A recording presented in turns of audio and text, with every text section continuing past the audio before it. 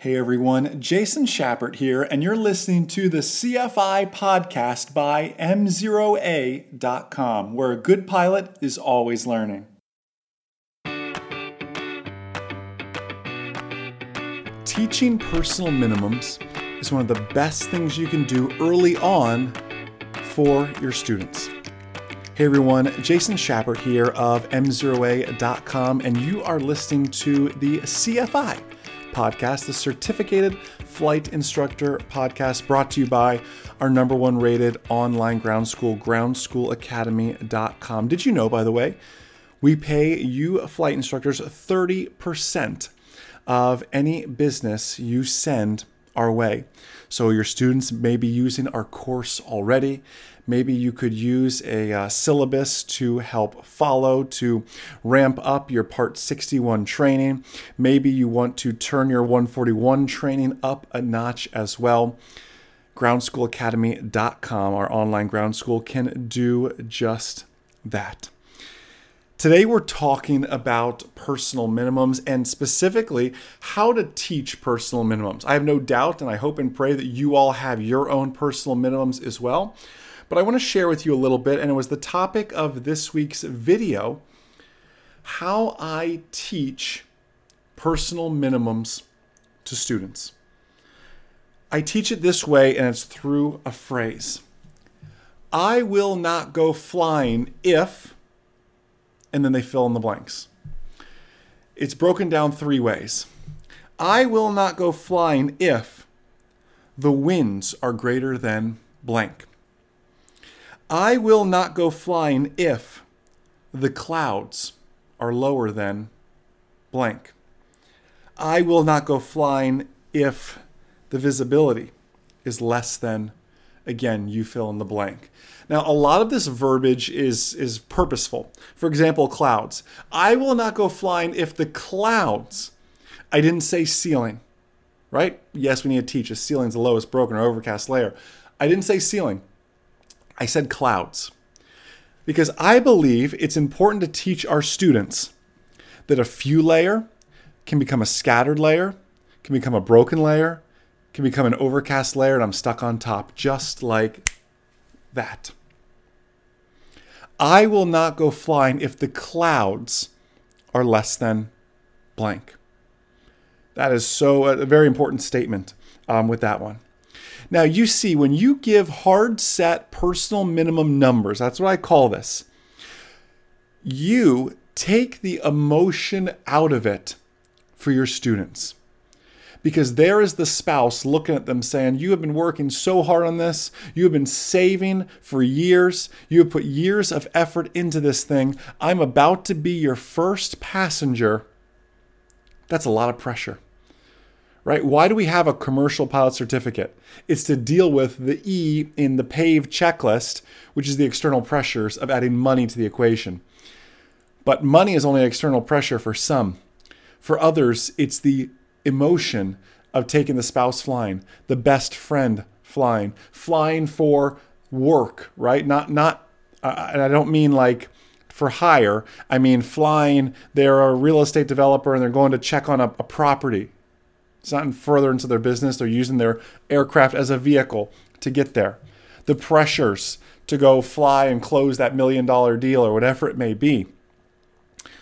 When we put hard set numbers to this, we take that emotion out of it because we let the METAR and or the TAF make the decision for us. Hear me out on this.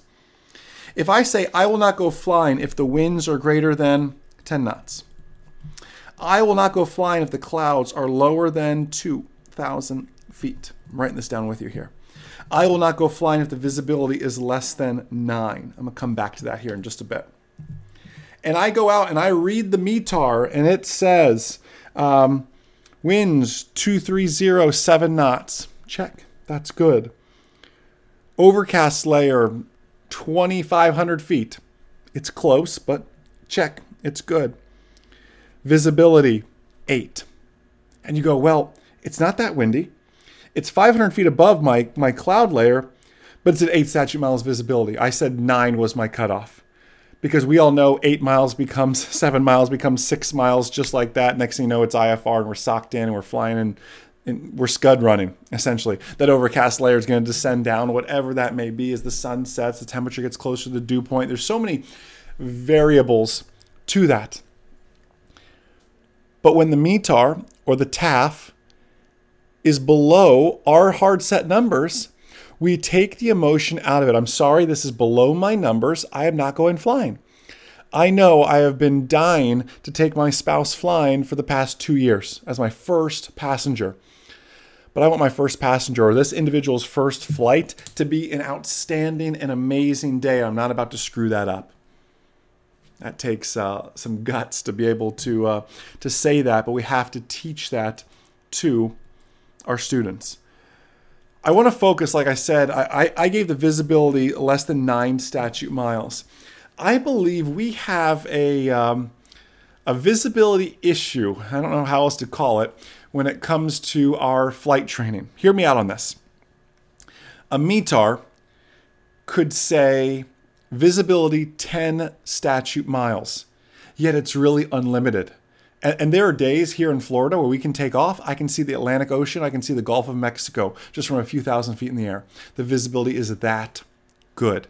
Usually after like a cold front kind of goes through and just rips all that muck stuck to our humidity out of here. There's days that are that gorgeous though. Unlimited visibility, just about as far as the eye can see. There are days when the METAR says visibility 10 and the visibility is really 20, right? We know as flight instructors or aspiring flight instructors that the visibility is only shown up to 10 statute miles on a METAR. So I believe that spoils us. Anytime we see 10 on the METAR and we see from the Atlantic Ocean to the Gulf of Mexico, we just assume the visibility is awesome. Yet have you ever taken a student up when the visibility is 9? Like legit 9? They would be blown away at how bad it is. If you can only see 9 miles in front of you while you're hurtling through the sky at 110 knots. 9 miles is not that good. 10 miles, honestly, isn't even that good as visibility goes. I always loved days like that, where it was like 8, 9, 10 miles of visibility. So I could take a student up and show them that because they just are so used to seeing visibility 10, and in their mind, visibility 10 is clear. So 9 is just slightly less than clear. It means, I can only see the Gulf of Mexico today. I can't see the Atlantic. When in all actuality, you and I know that visibility 9 is pretty much a crummy day. Like I'd be filing IFR. I know it's legal VFR, but visibility 9, I'd like to get an approach in there, please, because I'm not going to see anything on this smog layer, fog layer, whatever that actually is. My West Coast, Southern California basin people know what I'm talking about when I say 9, 8 miles visibility, because that's like a good day sometimes out there. So I find where students make mistakes is in the visibility department. They underestimate it. They'll be so good. They'll do, no winds greater than 10 knots, no clouds lower than 2,500 feet, and visibility no less than 6 statute miles. And I look at it and go, good on winds, good on clouds, visibility 6. They go, yeah, well, it's still VFR, Jason. I said, I would be on an IFR flight plan if the visibility was 6 statute miles. Let's go find a day that's 6 statute miles and go flying. You'd be blown away how you get on the downwind and you're wondering where the runway's going and disappearing to. You can't see anything, just about. I want you to be careful with your students in the visibility department. This is where, now we have to, as instructors, help students see this sort of stuff though. I want you to take students, you in the cockpit, please. But I want you to take students in slightly beyond their personal minimum conditions. Because number one, it helps reinforce their decision. Example, when they set their visibility at 9 per your recommendation but don't understand it, take them up on a day with a visibility 7. It's going to reinforce that 9 is a pretty good number and really it should be more like, if it doesn't say 10 on there, it says 9.9, which a METAR doesn't, we know, but we're not going, right? It pushes them just a little bit. We don't want to push someone so far outside their comfort zone. It's like exercising a muscle. You don't want to, go to the gym and do 100 squats at the most weight you can do for those 100 squats, because you won't be at the gym for the next 2 weeks. You'll be so sore. We want to do just a little bit so we can still go to the gym the next day. We want to push ourselves. I'm using that as an analogy. We want to push ourselves just a little bit further So we build up strength and not a ton of soreness, in our case, mental soreness. And eventually you can turn very quickly from the learning zone to the fear zone very quickly. There's a line between those, and it's going to be different for each student. You want to keep them in the learning zone and never push them into that fear zone. But push them just outside that comfort zone into that learning zone, but just beyond their actual personal minimums. It's going to help reinforce the personal minimums you set for them. Wind is another great way to do this. People get a little crazy. They can say, Jason, I put my wind at 15 knots. Let's go fly on a day that's 15 knots, please. You'll change those winds very quickly. If you want to add something to this, you could also do a crosswind.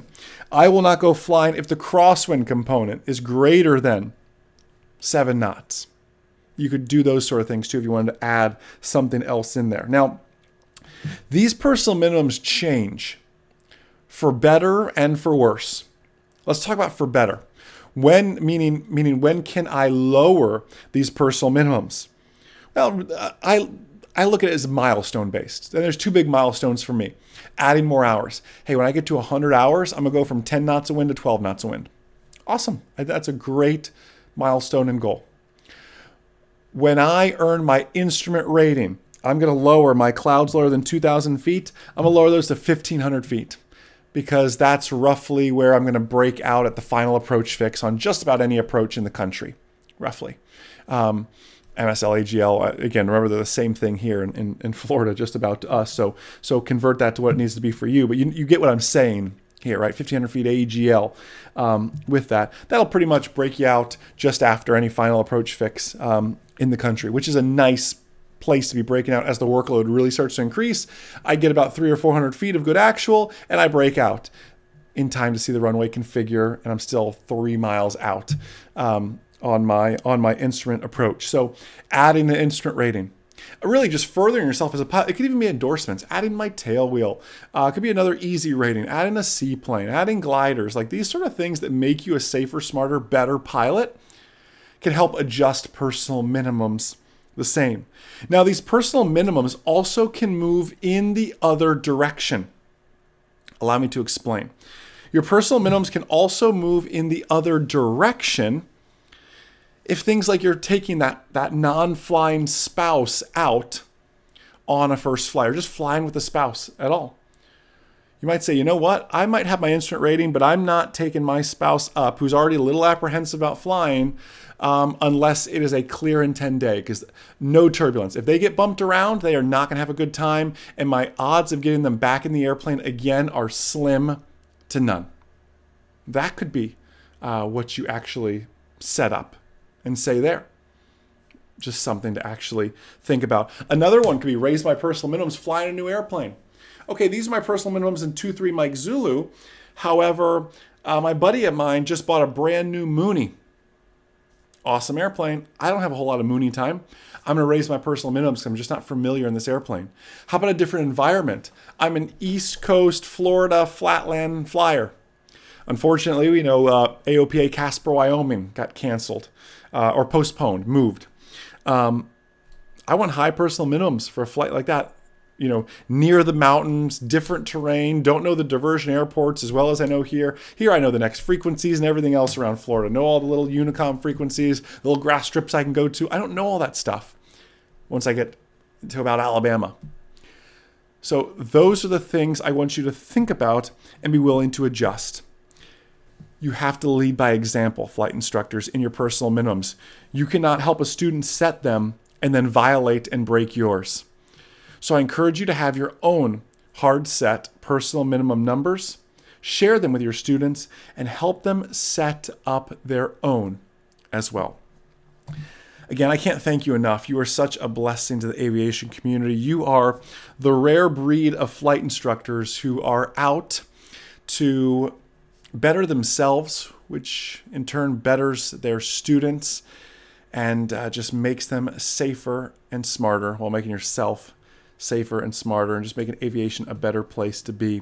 Hey, I hope you're joining us this year on our Aviation Mastery at Sea cruise. I know it is a very difficult time to be marketing a cruise. As we're recording this, we're in the midst of COVID-19. That's why if you're watching this, we are live. Well, we're not live, but we're recording this from the spare bedroom. That will be the case until further notice. You'll see a lot of live streams and videos coming from Jason's spare bedroom. I know it's a tough time to be marketing a cruise, but you pilots are such a relentless bunch. We continue to book more and more cabins. It is just, it's unreal. We sold out the Diamond package a few weeks ago. It is just absolutely incredible.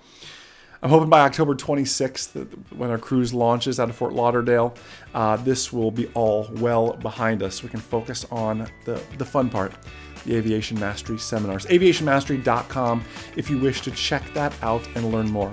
Thank you for being a blessing to myself, our team here, and this outstanding aviation community. Enjoy the rest of your day, and most importantly, remember, the good pilot is always learning. Have a great day, guys. We'll see you.